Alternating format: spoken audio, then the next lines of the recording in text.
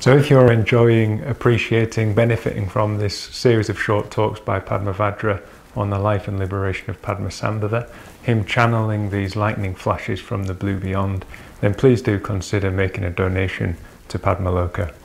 We're still in uncertain financial times. This year we lost our main source of income, our retreat income, and even though people are starting to return to Padmaloka now, our costs have considerably gone up, given the various measures that we have to put in place.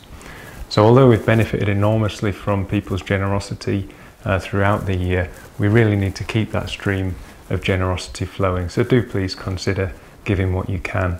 You can do that by following the link that's attached to this video or beneath in our YouTube channel, or visiting our website and making a one-off donation or taking out a monthly standing order. Thank you.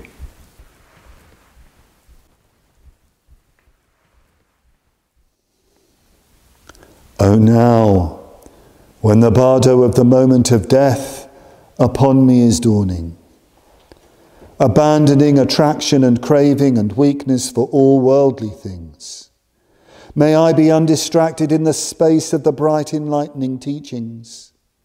May I be able to transfuse myself into the heavenly space of the unborn.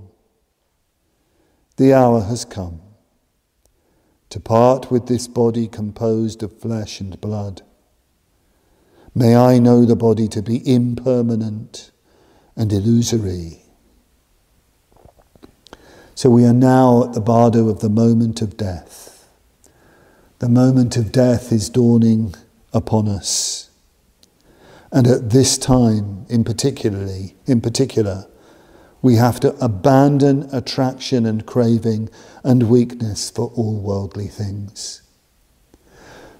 The bardo of the moment of death, of course, is the moment when life has ended and a space opens up before you move into what's called the bardo of reality, or dharmata, which we'll come to next.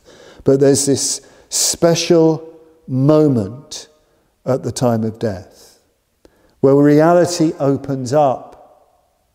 But the trouble is, it seems, according to this tradition, we can't believe that we're dead. We can't believe it. We are still aware, our consciousness is still aware. We're looking around and we see all these people gathering and weeping, and they're upset, and we see all that going on, and we're going up to them and saying, "Hello, I'm here. Why are you so upset?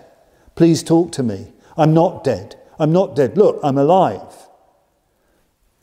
And the instruction here is, no, you have to realize that you are dead. You have to accept the situation. So abandon attraction and craving and weakness for all worldly things, your loved ones, your material possessions. And this is why it's so important at the time of death that our loved ones don't cling on to us, that they create an atmosphere which is as clear and as clean as possible, so we are free, so that we're free to really work in this situation.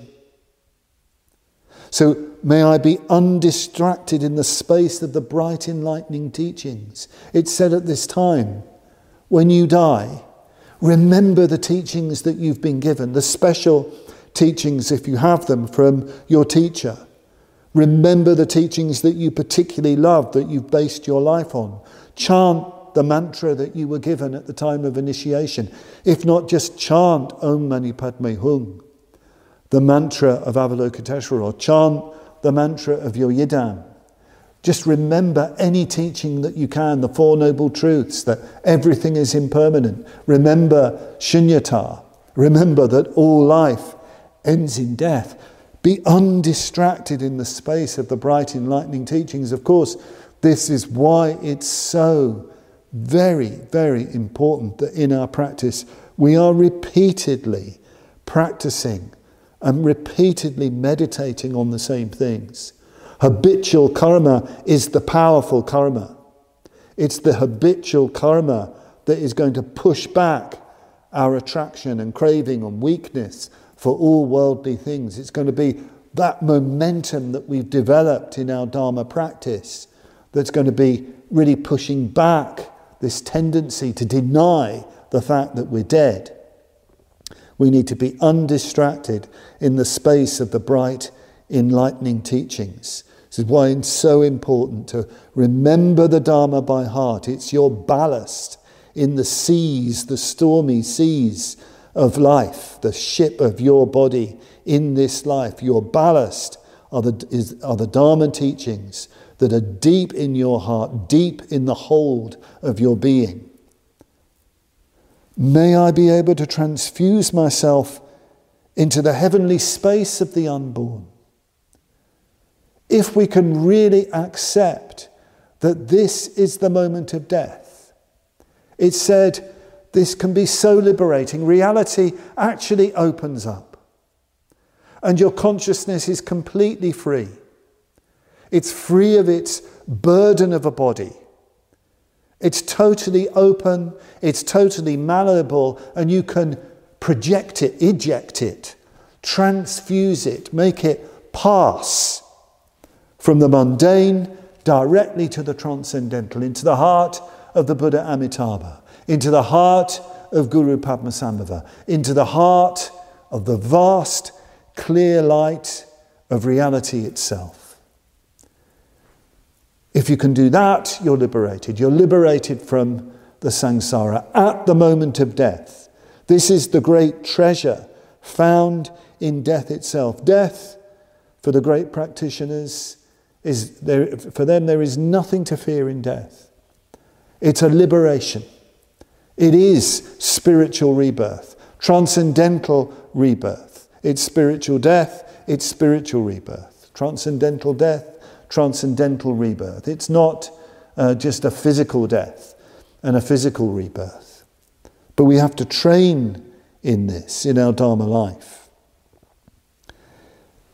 The hour has come to part with this body composed of flesh and blood. This is one of my favourite lines in these verses. I often just say it, just this line, when I'm meditating. I try to bring myself into a sort of space that this is the time of death. Because, of course, death could come at absolutely any moment. You know, we have no idea when death will come. We know we will die, but we do not know when we will die. So I love this line. The hour has come to part with this body composed of flesh and blood. May I know the body to be impermanent and illusory. This body is full of death.